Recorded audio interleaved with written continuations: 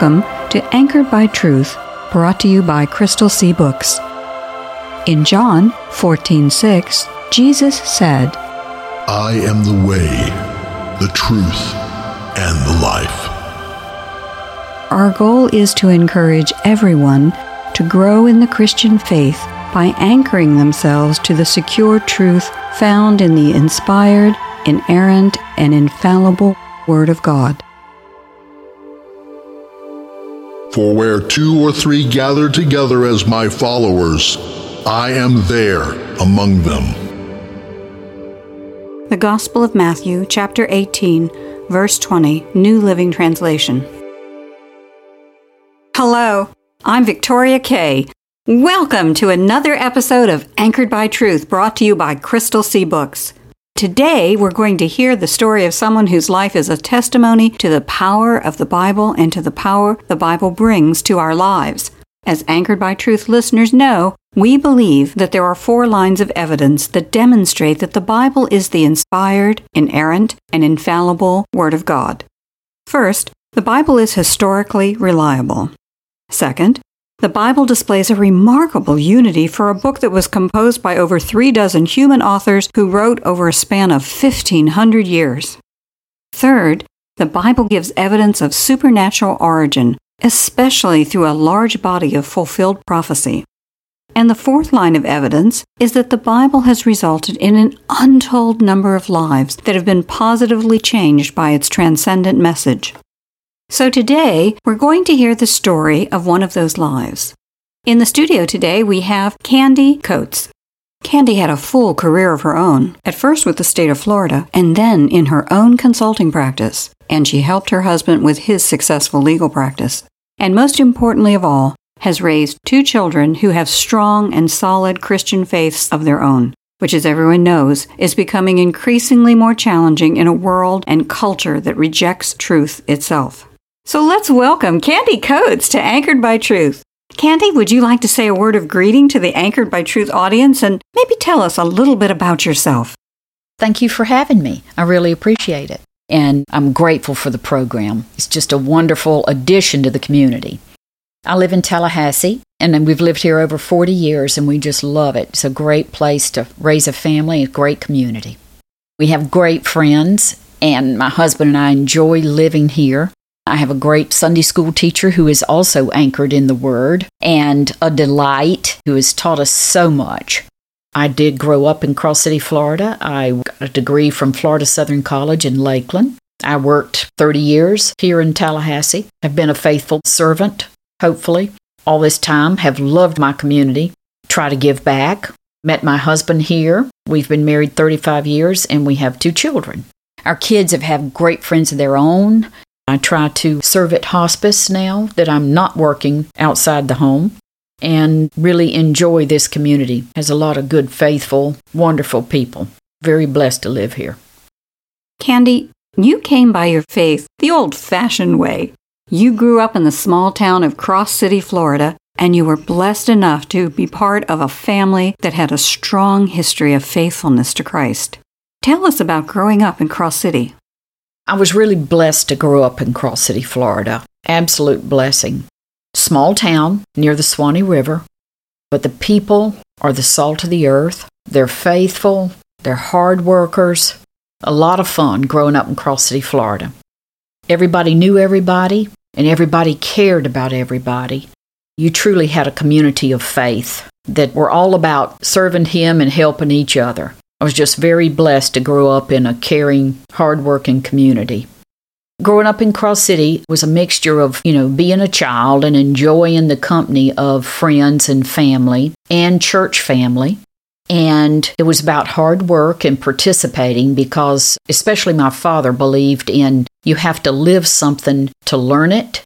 And one of the big themes of our home was having a servant's heart.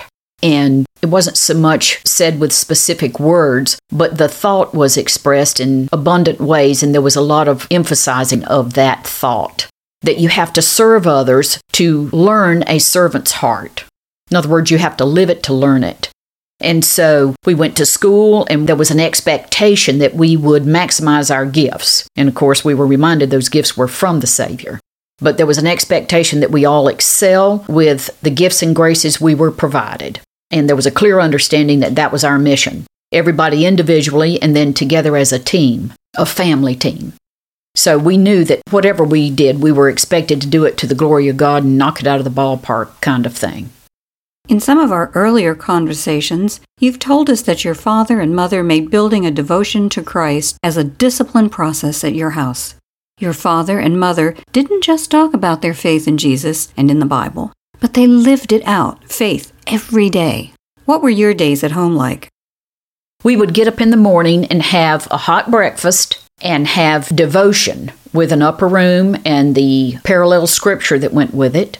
And then we would go to school and come home in the afternoons and kind of have a little bit of R&R and then do our chores and then have some playtime and then supper time, and everybody ate at the table together. And we said the supper prayer together and spoke of our day with each other. And it would many times result in at least 2 members of the family stating how the devotion that morning had impacted their day, or how something happened in the day that reminded them of our devotion time in the morning. So it was really just a wonderful childhood. You were fortunate enough to grow up in a family where faith and Christ were emphasized. But your father was not just a strong Christian. He was also a very successful businessman. How did his faith influence his business activities? He certainly was faithful. His faith was great, and it was practiced in his work. His faith influenced his business because it was really the cornerstone of all of his business. And he had at least 5 businesses going at all times in the 45 years he worked. I mean, he was still going to work with a tie on at 79 years of age. He was a land developer. He was a banker. At one point, he was the youngest banker in the state of Florida because my grandfather had suddenly died. He owned a movie theater. He did construction. And he was very involved in the community, very invested. He was the president of the Chamber of Commerce for many years, and he brought our first dentist to the area and our first doctor. He loved Dixie County and really reinvested in it at all times. And he was so much fun. He prayed for everything and everyone. He was very much a caretaker. He cared, first of all, for the Savior, and that was number 1 in his life and in all our lives growing up. And number 2, he cared for not just his family, but his family of community. And he cared for the college he went to. He was just a caretaker and continued to care for others even after his passing. One of the things I remember about Dad and the degree to which he cared was I walked in on him one time at the bank and I said, "Oh, Dad, are you okay? I've wondered something had happened to him. He was on the floor." He was literally on his knees praying for the clients, the employees. I said, "Oh, Dad, you had me worried. I was concerned." He said, "Oh, no, I do this every morning." That's who Dad was. And he always made it very easy for the community to approach him or speak to him or transact business with him. I never remember him ever turning away someone who was having a challenge or needed to see him. The most I'd ever seen him do is say, "Can you call me Monday morning and we'll make time? I'll talk to you about this. Call my office and we'll make time and we'll figure it out." He was, the entire spectrum of mankind. And when I was a child, he was so helpful in encouraging my sister and I to learn as we go. And so he would teach us how to make Coca-Colas such that the client was sure to get the maximum amount of beverage and not be cheated or shortchanged on their beverage by putting too much ice in the cup. So he had great attention to detail, so he wanted to do the right thing in the big picture and also in the mechanics of the day-to-day. My father worked tirelessly. He really served his community. He wouldn't have had it any other way. To not be a servant is not who he was. So in every facet of his life, he just was happy to serve and was a joyous servant. Here's a good example. There was a military man, I want to say he was in the Air Force, family friend of a long time. He had a wife and I want to say 3 children, could be 4. Large family. He wasn't being paid enough in our military. And he came into the bank with an antique shotgun, and he brought it to my father and said, "Malin, if you can use this as collateral, I need to borrow some money for my family." And my father said to him, "You need not bring me that. I know you're good for it." And he proceeded to draw up papers for him to loan him some money. But out of that came a one-man committee meeting of my father, and he was a force to be reckoned with when he had his teeth into an issue that he felt the Lord was leading him to do. And certainly from then on, he was in this letter-writing campaign at the time because there was no electronic communication. But he was on it because he said any man of God who is serving this country ought to be paid enough to feed his family. And he really went about making a difference on that over the next, goodly long period of time. And I was very thankful for that.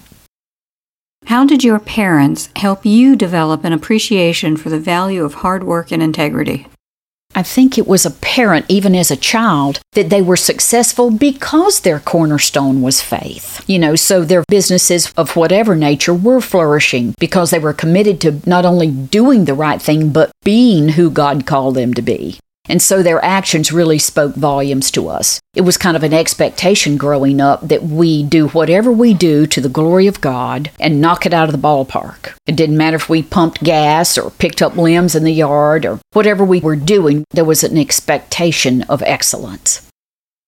How did your upbringing influence your love for the Bible?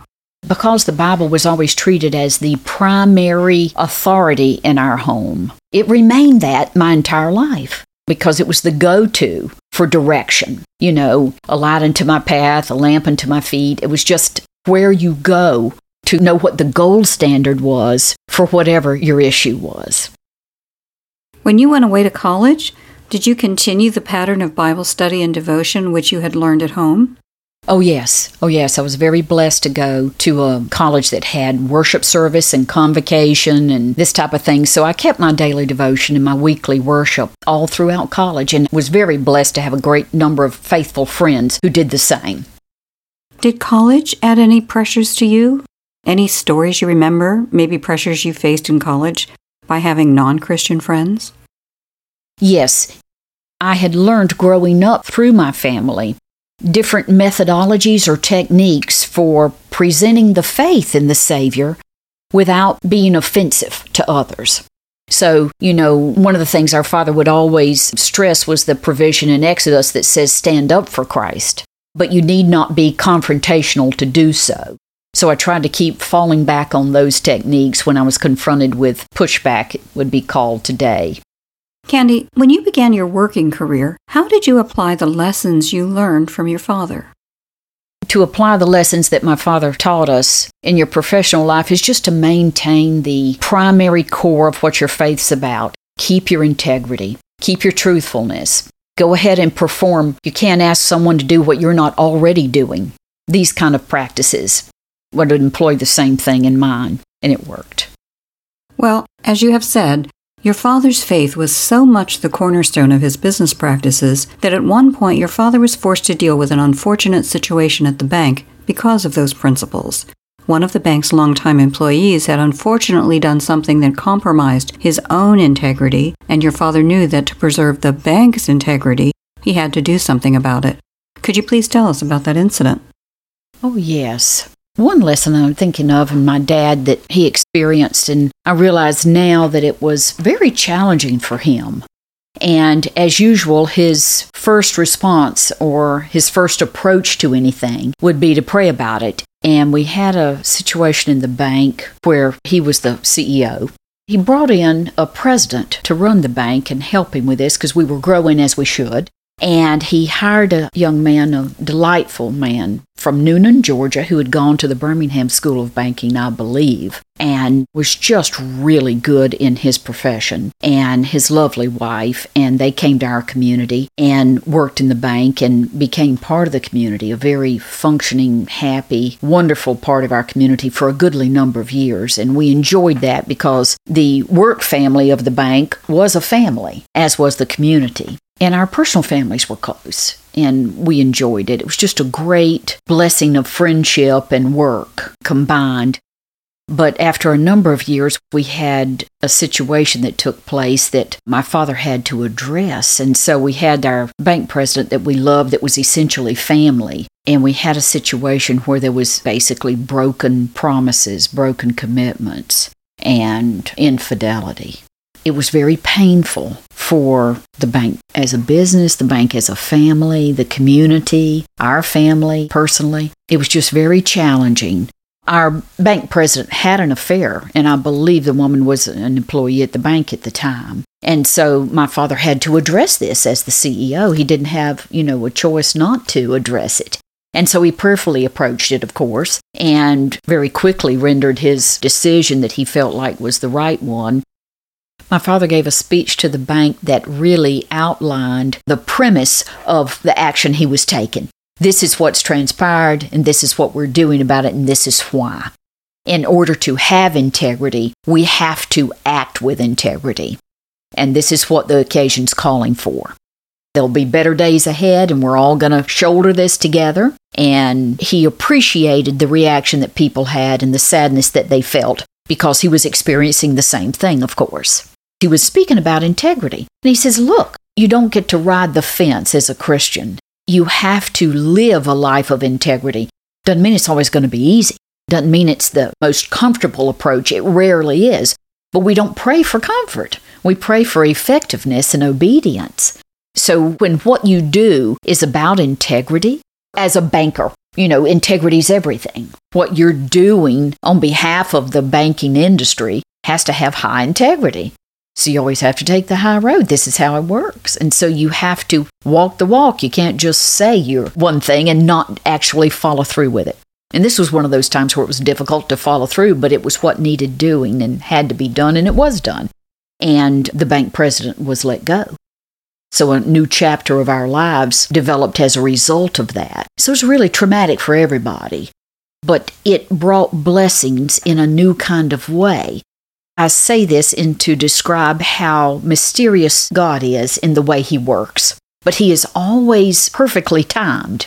So what seems like a very tumultuous, horrific time for us, we have to keep faith and trust in Him that He is the perfecter of things. He takes scraps and messes and brings them to His glory. This was one of the instances in which I feel like the Lord was really doing that. He was taking this, very difficult situation that had no good facts in it, and over time, His timing used it to His glory. One of the ways that faith in the Bible played out in my childhood when I was incredibly small, we had a special instance in our family wherein my uncle was raised with us as though he were my brother, and I did not know until I was older that he was my uncle. But it was my mother's younger brother, and my grandmother had passed in early 40s of breast cancer. So my parents raised my uncle as their own. And as a teenager, he got a wild hair and decided to thumb his ride out west to work in Jackson Hole, and didn't tell my parents where he was going. So you can imagine their concern of his well-being. Where was he? There were no cell phones, no easy way to stay in contact, and he was gone all summer. He came back in the fall, and he knocked on the kitchen door one evening, and my sister and I were already in our pajamas, and my mother was frying chicken on the back porch for supper. And so our uncle knocked on the door and put his finger up to his mouth and said to us girls, "Be real quiet, don't let your mother know I'm here." And we said, "Okay." He says, "Just ask her if she has a meal for a bum on the street who just happens to be hungry."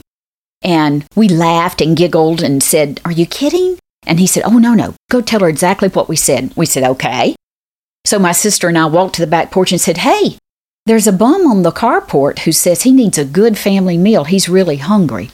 And of course, my mother had a grave look on her face and was very concerned. She said, "Does he look harmful?" And we said, "Oh, no, he doesn't look harmful at all." And so she came to the kitchen door and burst out in tears that her brother was safe and sound. And they hugged each other, and there were, tears flowing ever. And my mother began to shout, "Thank you, Savior. Thank you, Savior." He got the meal, and he got a hug and a welcome home. And it reminded me of the coat of many colors. He had the fatted calf for supper, and my mother was ever thankful that he returned. And then my father had a bit of a stern talk with him when he returned in the evening about putting them in such concern for so long. But he wound up, with God's direction, I'm sure, being a physician's assistant for 40 years, helping many and praying for all his patients. So talk about the residual blessings of being anchored are many. Another One of the ways I thought Dad showed such faithfulness was on a weekend, like a Saturday evening. We'd already, had our baths and were in our little pajamas, and my father had on a pair of boxers and an old man t-shirt. But there was a knock at the door, and so we answered it, and it was a logger, and he was covered from head to toe in turpentine. But he reached in his pocket and pulled out a wad of bills. And he said, "I know, Mr. Malum, I'm behind in my payments, but I came to pay you what I have today." And my father said, "Oh, Joe, it's okay." He said, "I know about your mother being in the hospital, and we've been praying for her." And he said, "I appreciate that." And Dad said, "You just call the office, and we'll set up an appointment sometime this week that works for you, and I'm sure we can work it out." At which time, the logger would make a payment to my dad, and my dad would put it in an envelope and take it to work on Monday. And I would give the logger man a big hug, and he would get back in his big semi and pull out of our yard. But this frequently happened, that business was transacted in our personal home over the course of a lifetime. It was just part of the way we lived and our community functioned. And it was just such a blessing. I realize now that there was a great deal of trust in that community, a great deal of love, and a great deal of respect for God and His rules and His Word. Another fond memory I have of how the Bible shows itself, the authority of it, through people who are truly and diligently committed to seeking Him. After church on a Sunday afternoon, our organist would come up to me and say, "Okay, we had a local newspaper that was only published once a week. And at that time, they would print the menu in the cafeteria and grades of children. And I had gotten a B+ in math. So the organist came up to me and said, "What'd your daddy say about that grade in math?" And I'd be like, "It was a B+, people. It was a B+, But I realized, of course, later as I matured that was just an act of pure love and true commitment and concern. They spoke about it because they cared. And that's invaluable, to be able to grow up with that kind of community love and support that is so biblically based. There are so many daily challenges that we have now that we did not have then. And I might say noise, and I'm not talking about literal noise, but interference between us and living purposefully. And so we probably need to employ the word no a little more and set our purposeful priorities and stick with them. And don't try to fit them in our free time, but make them the priority, and other things follow suit. Well, Candy, before we close out today, I think it's important for the Anchored by Truth audience to know that you are going to help us do an Anchored by Truth series, which we are calling Raising Christian Kids in a Creepy Culture. And you are highly qualified to help us because you actually did that. Can you give our audience just a few tips about some of the most important points to raising Christian kids in a creepy culture? One of the most important points for raising kids in a creepy culture is consistency. Have a daily devotion and be consistent about it. Keep the faith yourself and remember the joy to being faithful because it has so many joyous blessings.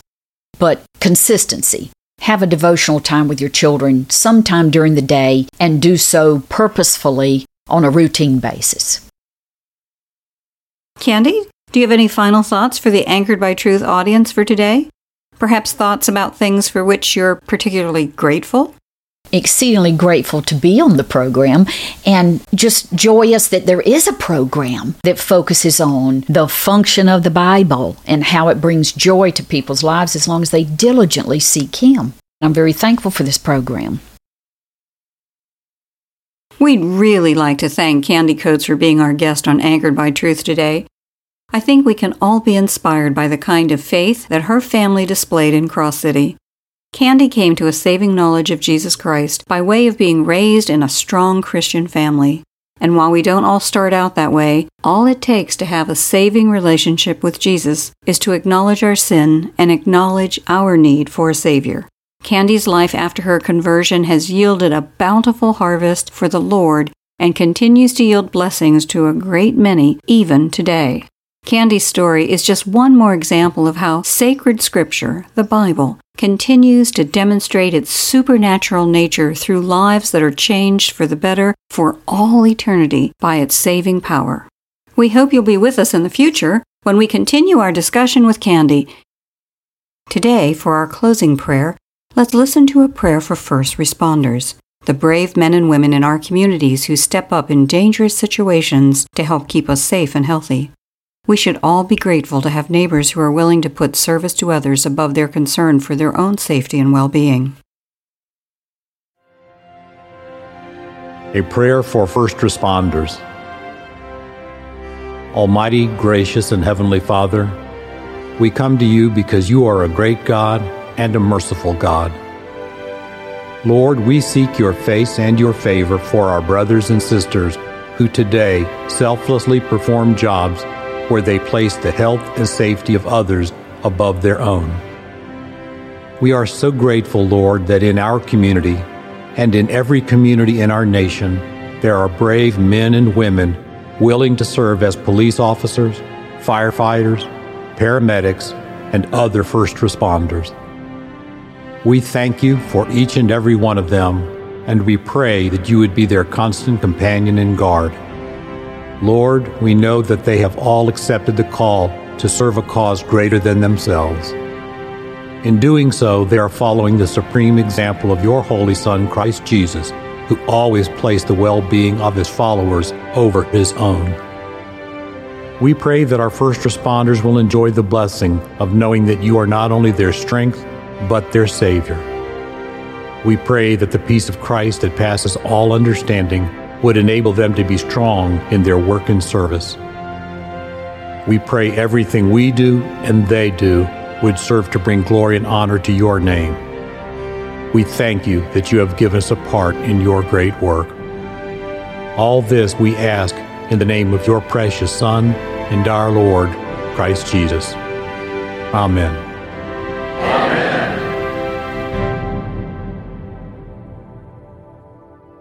Is the Bible important in your life? Supporting Anchored by Truth with a contribution is an easy way to put your faith into action. The opportunity to help is available at crystalseabooks.com. How wonderful would it be for Jesus to commend us because we made His Word a priority in our lives and giving. We are grateful for your support and partnership. We hope you'll be with us next time, and we hope you'll take some time to encourage friends to tune in also, or to listen to the podcast version of this show. If you'd like to hear more, try out crystalseabooks.com, where we're not perfect, but our boss is. And for those of you who need that website one more time, that's crystalseabooks.com.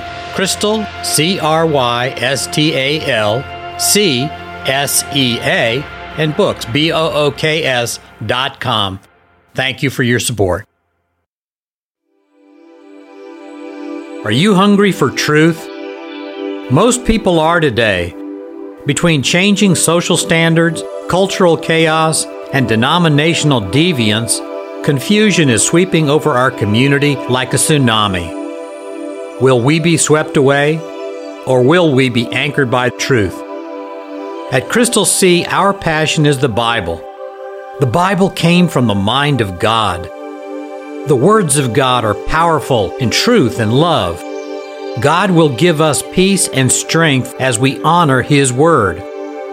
At Crystal Sea Books, we believe the Bible can be a dynamic part of adventure stories, lyrical rhythms, and even humor, as well as inspire our prayers and meditations.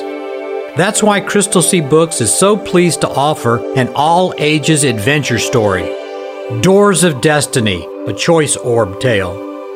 Many readers have compared the adventure and engagement of Doors of Destiny to the timeless treasures of C.S. Lewis's Chronicles of Narnia.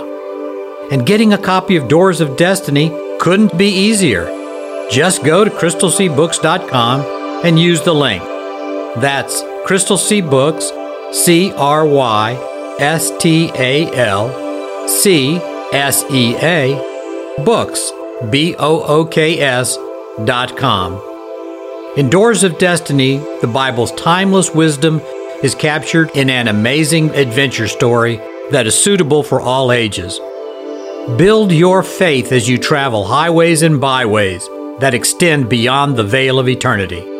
Get your own copy of Doors of Destiny today at Crystal Sea Books, We're not perfect, but our boss is.